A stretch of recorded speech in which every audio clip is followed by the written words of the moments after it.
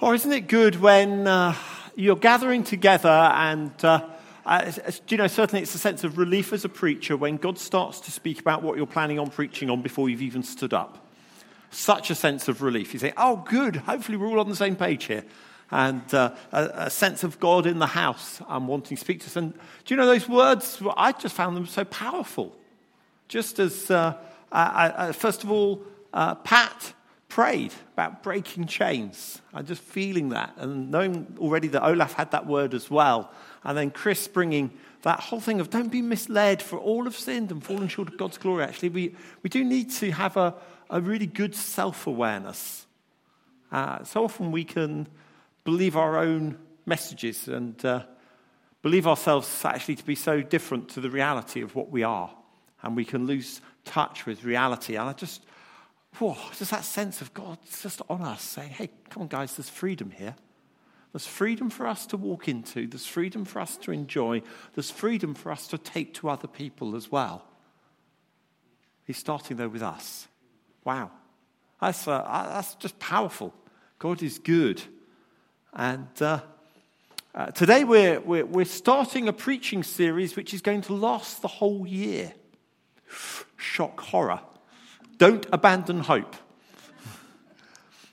It's going to be a slightly odd preaching series because what we're going to do is we're going to do 4 mini-series across the year with other things in between. Each mini-series will last 5 weeks.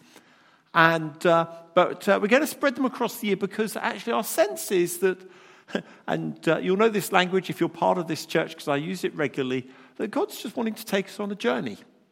And I feel there is a process and journey that God wants to take us on over this year, particularly around 4 words. I introduced those 4 words last week in my sermon last week. 4 words which hopefully will describe us, that when you meet someone who's part of Harvest Church, you'll go, yeah, they're like that. And more importantly, when people who know nothing of Harvest Church meet us, they'll also be able to go, do you know, they just came across like this? And there would be something attractive and of the gospel in being like that, which would draw others to come and find out more. And those 4 words, which I explained a bit last week, were, the first one is genuine. Actually, how God calls us to be a genuine people or a real people. That sense of being devoted together, sharing our lives, sincere hearts. The definition I used was this. It was being really real through lives of truth, integrity, honesty, and openness. Those are all big words.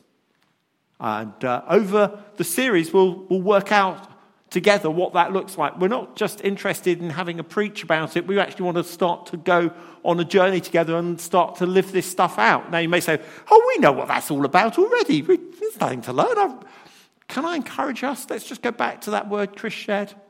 We've all, I believe, got a journey to go on. I know Chris's word was particularly to do with all have sinned, but the reality is all of us have got more to learn about these things. And we're going to go on a journey together. It will be a process over the year. The second word was thankful. And the descriptive phrase I used, actually I've altered it slightly this week, was expressing deep gratitude for everything in every way to everyone. Even in dark times, in every time, in every situation, always giving thanks, as Paul encourages us to do. And we'll find out more about what it is to lead lives of true thankfulness.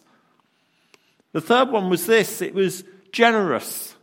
Now, I think generous is always a bit of a challenging word because we think we're talking about money, but actually it's much bigger than that. And the phrase I used was this: seeing the best, seeking the best, and sharing of our best.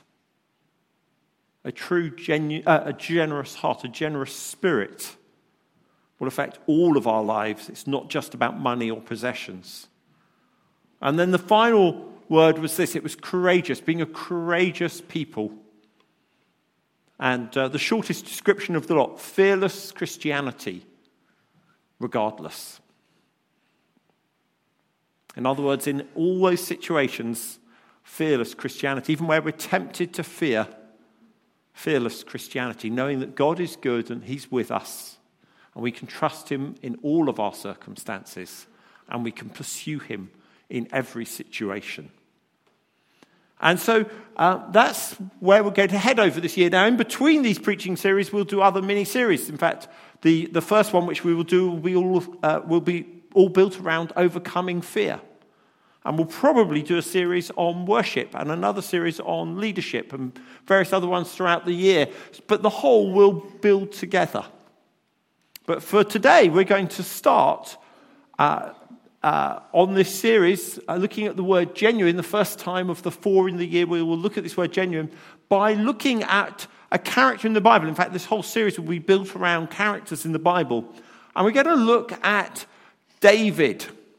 Now, if you've been around Christianity for any time, you would have probably come across the name King David. And you may know a little bit about him, or you may not. So if you want to read about him, and you may need to write this down because you may not remember it, if you want to read and understand about his story, you want to turn to the book of 1 Samuel in the Old Testament and chapter 16, albeit you can go a little bit earlier into chapter 13, and then really read all the way through to 2 Kings chapter 1.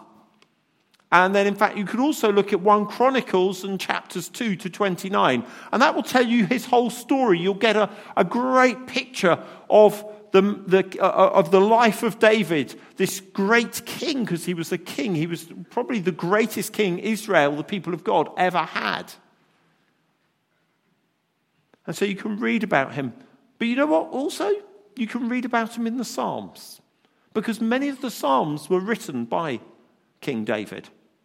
And so even in the Psalms, you will get a revelation of the character and the man.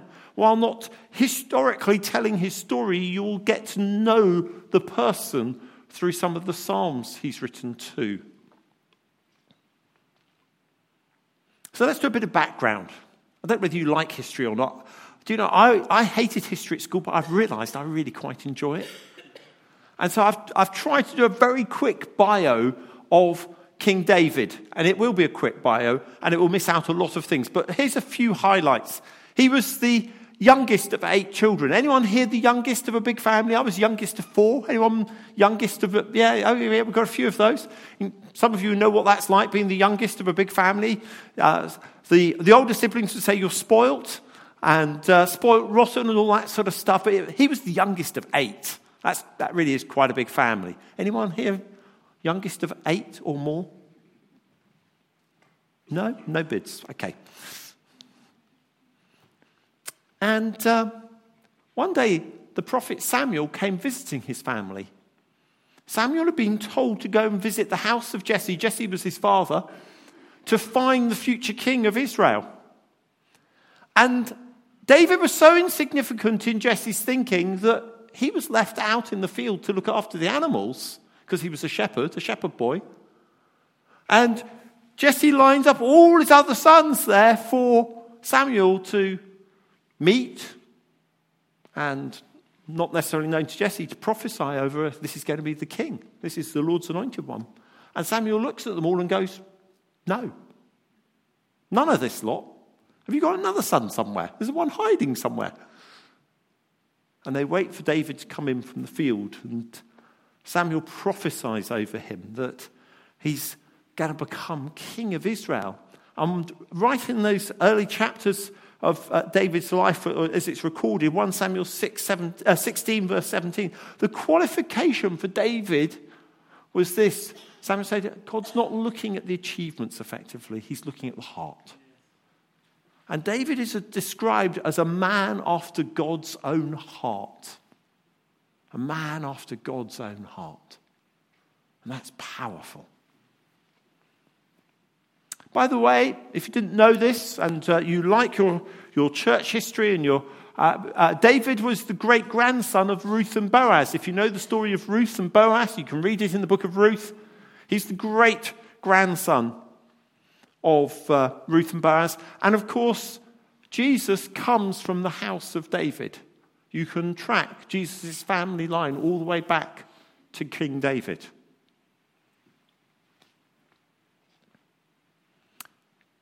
David was a man of truth. He was a man of truth. In his early life, he went to take supplies to his brothers. They were in a battle situation, and there was this champion for the Philistines called Goliath. And some of us know the story of Goliath. He was a giant. He literally was a giant of a man, 8-9 foot tall. And he would call out, "Come on, who's going to fight me? If you can fight me, then you'll defeat the whole Philistines." And nobody came forward. And one day David's visiting, taking supplies to his brothers on the battlefront, and he sees Goliath challenging Israel. And he knows the truth. And he basically says, how dare he stand against God's anointed people? Of course he's going to fall. We're the people of God. He's got to fall because God's on our side. He's a man who's got hold of truth and let truth sink deep into his spirit, deep into his heart. The truth about who God is, the truth about who God's people are. That is the church, that is Christians, that is us. If you're a believer, you're part of the church corporate.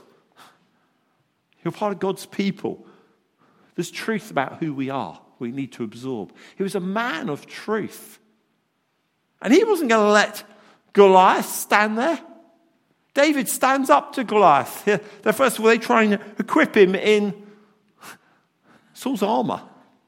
Well, it doesn't fit him. It's heavy, it's clunky. David's a shepherd boy. He's used to killing and fighting off animals that would attack the flock. And he sees Goliath just in the same way. So he bends down and picks up 5 smooth stones from a riverbed. And he gets his slingshot out. One shot.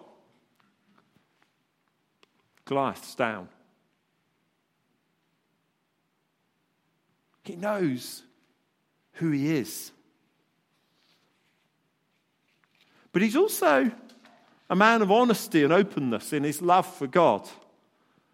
We've talked about how he's a musician and author of many psalms. And we know that in the days of King Saul, the king before David, when Saul was being attacked by evil spirits effectively, David would come and play the lyre, play music, and that would bring a peace as David worshipped God. He was a worshipper of Jesus. He was an extravagant worshipper. There is another account of David when he is basically stripped down to the bare essentials, worshipping God, celebrating the goodness of God. And he's mocked. And he says, I will come even more undignified than this in my worship of Jesus. He's a man of truth, but he's a man of honesty and openness. What you see is what you get. He's a real, genuine character. He's an extravagant worshiper. You can read about that in 2 Samuel 6 and around there. He's also a man of great integrity, amazing integrity. In the story of him and Saul, Saul has gone against God. Saul knows he's losing his throne. And he knows David is his successor, and Saul decides to try and kill David, and he hunts him down. And David's hiding in a cave. And Saul comes into that cave, and David could have killed Saul. He's urged to by his men. He goes, no, I'm going to hold back. Who am I to stand against the Lord's anointed one? He waits. He says, no, God can take Saul out. He doesn't need me to. I'm not going to let my ambition get in the way here. When God wants him dealt with, God will deal with him. I'll trust God in that. He has phenomenal integrity. He knows what he's called to, and yet he's not going to seize it in a wrong way.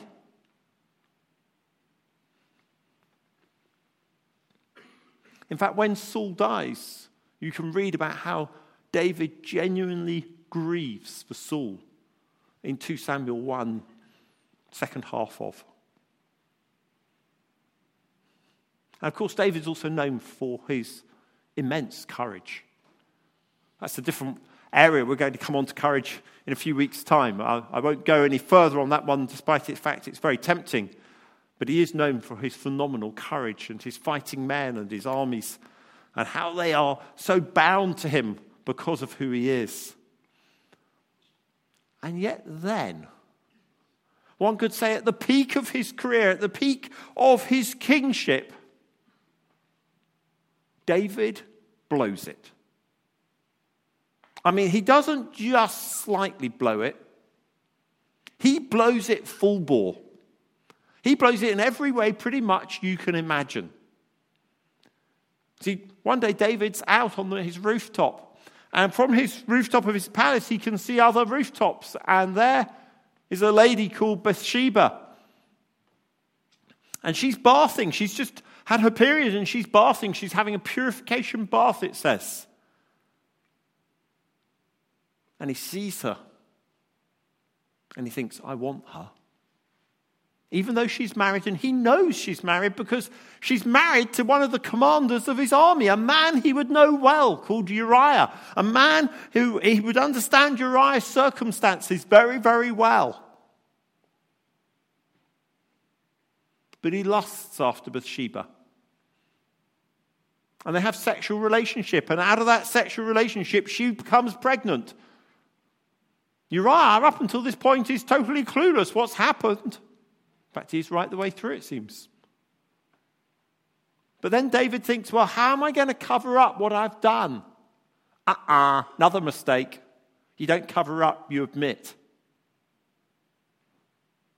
But he decides to cover up. Well, how can he cover this up? How can he deal with this situation? How can he admit to Uriah, one of his key men, his commanders of his army, that he has gone and undermined that relationship, that he's broken integrity, he's not been honest, he's not been open, he's blown it so big time.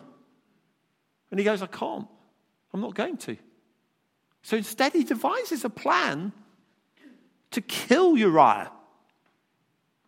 Hang on, the great king of Israel, this much lauded king of Israel, an adulterer and a murderer?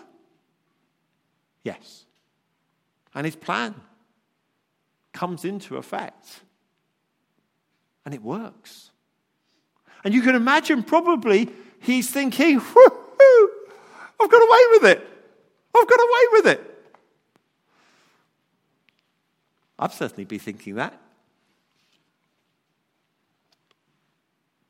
And then, in 2 Samuel, we read about a prophet who pops in to have a quick chat with David about something. His name is Nathan, funnily enough.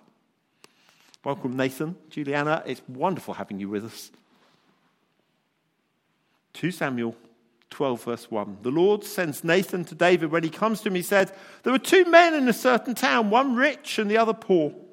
The rich man had a very large number of sheep and cattle. The poor man had nothing except one little ewe lamb that he had bought. He raised it, and it grew up with him and his children. It shared his food, drank from his cup, and even slept in his arms. It was like a daughter to him. Now a traveler came to the rich man. But the rich man refrained from taking one of his own sheep or cattle to prepare a meal for the traveler who had come to him. Instead, he took the ewe lamb that belonged to the poor man and prepared it for the one who had come to him. David, hearing this, burned with anger against the man and said to Nathan, as surely as the Lord lives, the man who did this deserves to die. He must pay for that lamb 4 times over because he did such a thing and had no pity. Then Nathan said to David, you are the man. This is what the Lord, the God of Israel, says. I anointed you king over Israel, and I delivered you from the hand of Saul. I gave your master's house to you and your master's wives into your arms. I gave you the house of Israel and of Judah. And if all this had been too little, I would have given you even more. Why did you despise the word of the Lord by doing what is evil in his eyes? You struck down Uriah the Hittite with your sword and took his wife to be your own. You killed him with the sword of the Ammonites. Now therefore the sword shall never depart from your house, because you despised me and took the wife of Uriah the Hittite to be your own. This is what the Lord says. Out of your household I am going to bring calamity upon you. Before your very eyes I will take your wives and give them to one who is close to you, and he will lie with your wives in broad daylight. You did it in secret, but I will do this thing in broad daylight before all Israel. And then David said to Nathan, I have sinned against the Lord. Nathan replied, the Lord has taken away your sin. What? The Lord has taken away your sin. As people here today, you need to know that with a genuinely repentant heart, the Lord takes away all your sin in Christ Jesus. Not because you were good enough, but because you weren't. Because there was only one perfect sacrifice, and his name was Jesus. And he died for your sin and my sin. And there's only one way to know him, to know the Father's love, to know our sins dealt with, and it's through Jesus. Not through our effort, not through anything else, but through the grace of God in Christ Jesus. Nathan continues, you are not going to die, but because by doing this you've made the enemies of the Lord show utter contempt, the son born to you will die. We won't continue the story at that point, but what we will do, if you have your Bibles, is then turn to Psalm 51. And just put your finger in there for a moment. We'll come back to Psalm 51 in a minute. David blows it big time. The great king of Israel, adulterer, murderer. Do you know what? I find that so encouraging, because there's hope for each one of us. Because God doesn't just work with perfect people. In fact, he solely seems to work with imperfect people.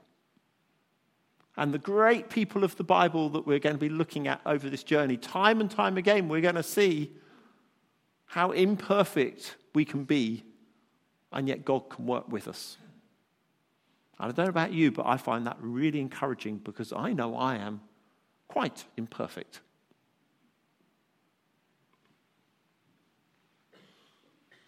Everything changes for David as a result of his wrong behavior. Just to finish off his story before we go to Psalm 51, even though, as we've seen and as we'll see further, he repents, they end up losing the baby. The baby dies.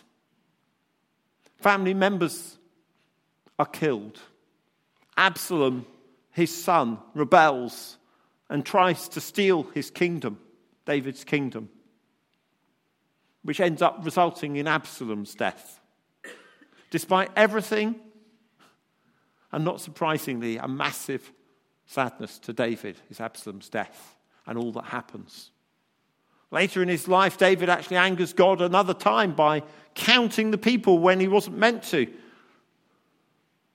He recognizes, though, he gets it wrong. But because of what he does, 70,000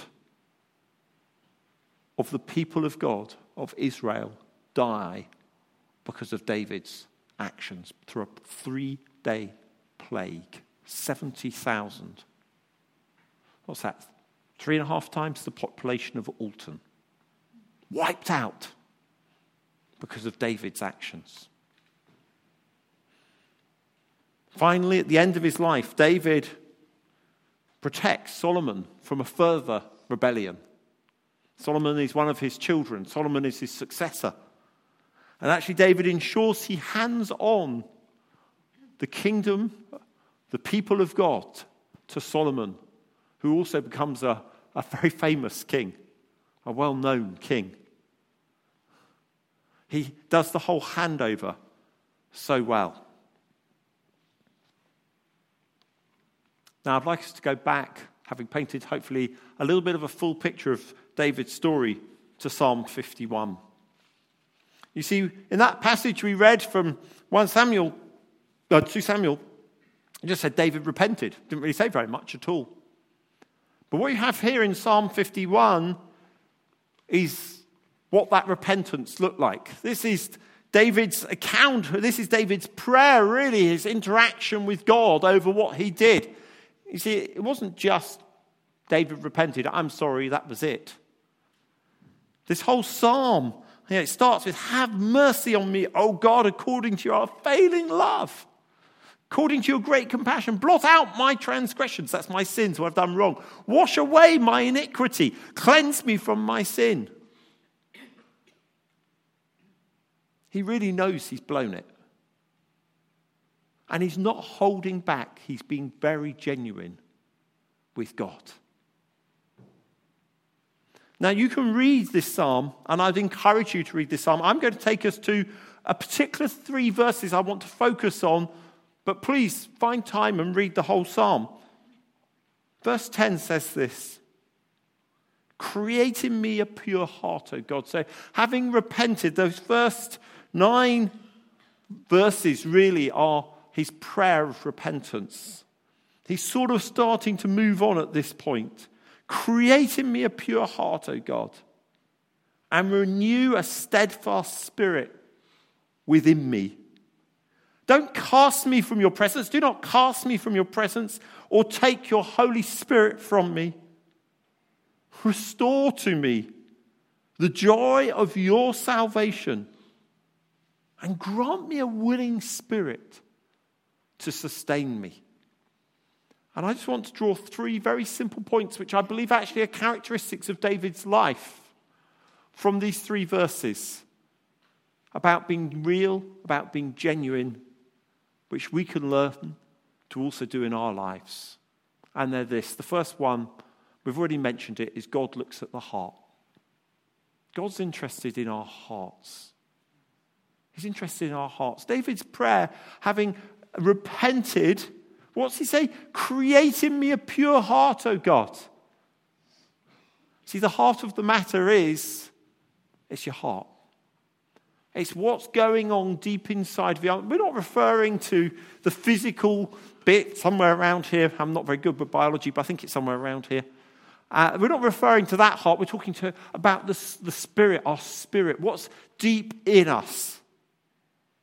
What's deep in us? See, he doesn't go just say sorry. David doesn't just say sorry. He goes to the heart of the issue, his heart. Remember, he's described as a man after God's own heart.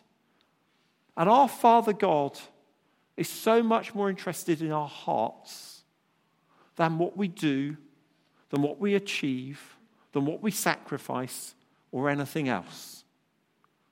God's interested in my heart. He's interested in your heart. And maybe now's the point just to pause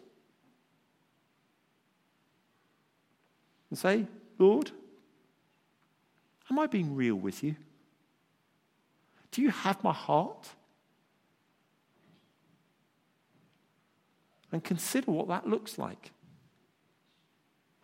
Consider what it looks like for you. We'll keep going, but there'll be further time to reflect on this in a few minutes.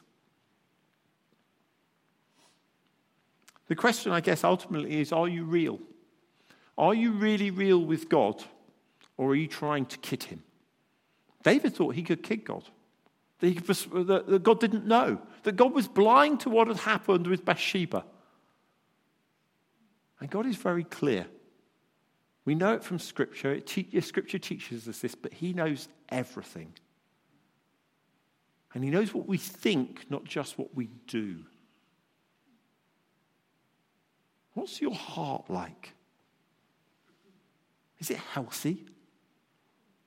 Is it in surrender? Surrender to Almighty God? Or is it running to your agenda? Are you really real before God? You can't be genuine with other people if you can't be genuine before God.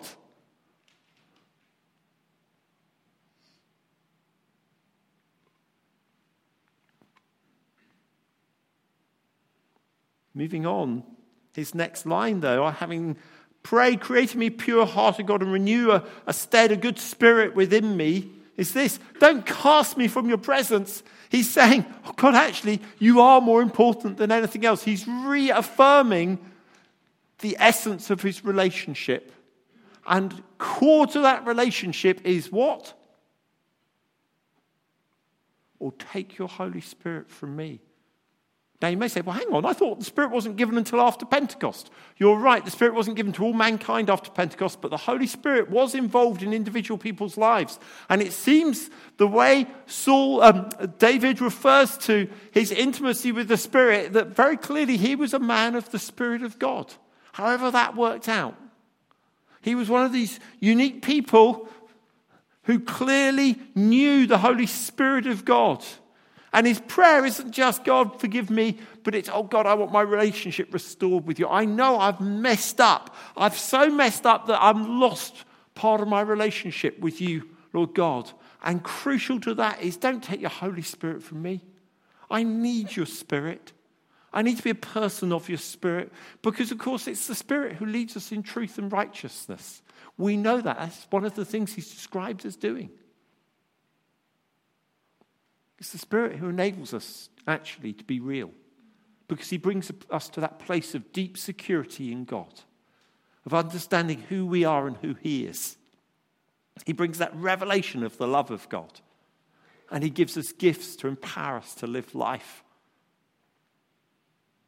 He has a recognition that the Holy Spirit is essential for living life. I want to ask, do you have that hunger? Is the Holy Spirit an add-on? Well, it's nice when he's around, but I'm not really too worried. Or are you trying to live life by his Spirit, as we're encouraged to do? Are you a person who hungers after the Holy Spirit, who doesn't want to lose intimacy with the Holy Spirit, who wants to be led and guided and directed by the Holy Spirit? Are we that kind of people? And the reality probably for all of us is there's moments where we go yes and there's moments where we go no. And I want to encourage each of us to go on the same journey, which is that we say yes more often and no less often. Because that probably is the reality for each one of us. We'll always battle. We always want to do things our way. That's the essence of sin. It's deep inside of us. Let's be real about these things. Shock horror, confession time. I battle on this. Well, you shouldn't really be very surprised, because I'm just like you. I'm made of flesh and bones. And actually, if the truth be told, we all battle on it as well. So let's get it out there. Let's be real. Let's not hide about this. But let's help one another to be a people of the Spirit. People whose hearts are after God. People who walk in intimacy with his Spirit. Who brings us that place of security. Wow. That we can be real. And then he goes on. As if this isn't enough, he goes on. Restore to me. Restore. Wow. Restore to me the joy of your salvation. And grant me a willing spirit to sustain me. Restore to me the joy of your salvation. Do you remember the day you got saved? Do you remember the joy? You may describe it in different words. It may have been just overriding peace. It may have been that point where you just knew at long last the battle was over and you'd surrendered. I remember it well. 23rd of January 1983, about 10 o'clock in the evening. I think it was number 13 Carisbrook Walk on the Woodside estate of Bedford. I can tell you the people who prayed with me. Why? Because I know everything changed in my life at that point. Now, I say everything, that can sound very dramatic. There was lots that then still needed to change. But that was the pivotal moment where I found peace with Almighty God. I knew that my sin was genuinely forgiven. And that I had a Father who loved me and cared for me and wanted intimacy with me and wanted me to enjoy him and know him and delight in him. And I remember going home and starting to write a diary. You've probably heard me tell this story, some of you, before. I'd never written a diary before in my life. And the first page of this diary I wrote, and it was just an old scrappy reporter's notebook, was, I'm forgiven. I'm forgiven. I'm forgiven. And I kept on writing, I'm forgiven, on every line throughout the whole of the first page of this notebook. And that's all I wrote. The next morning I wrote down then what had happened to me and said, I've never known anything like this before in my life. The deep sense of peace and joy. The sense of the battle's over. Now, each one of us have got different stories. What was the joy of your salvation? How did you express your joy of being saved? More importantly, do you still have it? Or has your faith just become something, just do it now. Just have to get on with it. I think praying, restore unto me the joy of my salvation. Wow, I think that's powerful. That's about being real again. It's not just making this mechanical. It's saying, wow, this is really important, God. Restore to me the joy of my salvation. Help me to stay intimate with you.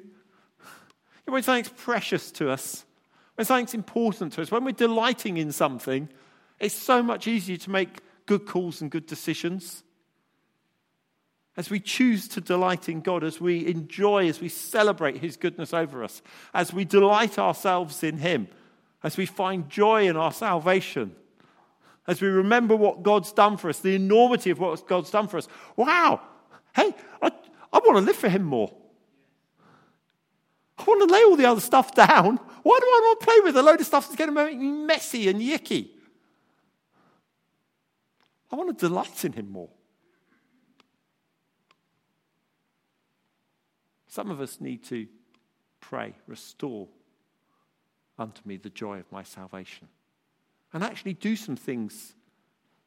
Make time and space to consider the enormity of fresh of what God's done. To lay aside some of the busyness and pressure of the world and life and everything else which crowds in. Do you know, I had one of those moments yesterday. Just at the end of a really, really busy week, and for some reason, we'd installed a new printer at home which wasn't working quite right, and then the router died. And I hate technology. If you've not worked this one out yet, when technology's working, it's wonderful, and when it's not, it's awful. And my spirit sinks when things go wrong involving technology, probably because I just don't understand it. And apart from wanting to take a sledgehammer to the router and the printer, at various points yesterday, and Emma will testify to this, not that I actually got as far as the garage to go and get one, but at times it was very tempting. It took me about 3 hours before I was in the place where I could say, God, just surrender it. I surrender it. It doesn't really matter. You're far more important. I lost my peace for hours. Why do I tell you that? Because it's so easy for each of us to do. It may not be technology for you. You may be a technology whiz kid, and your printer never goes wrong and your router always works. Praise God. I want that anointing. It may be something completely different. Go back to the place of restore unto me the joy of my salvation. Give me a fresh perspective. Give me a fresh way of looking at things. Help me to see you afresh, Lord Jesus. Deep heart cry of restoration, saying, actually, I know this is the best place for me. The best place for me is in the midst of the Father's love, of delighting myself in who he is, and what he's done. Intimacy. Delighting. You know, that's why encounters are going to be so important next week. For many of us, we need to just have time to encounter.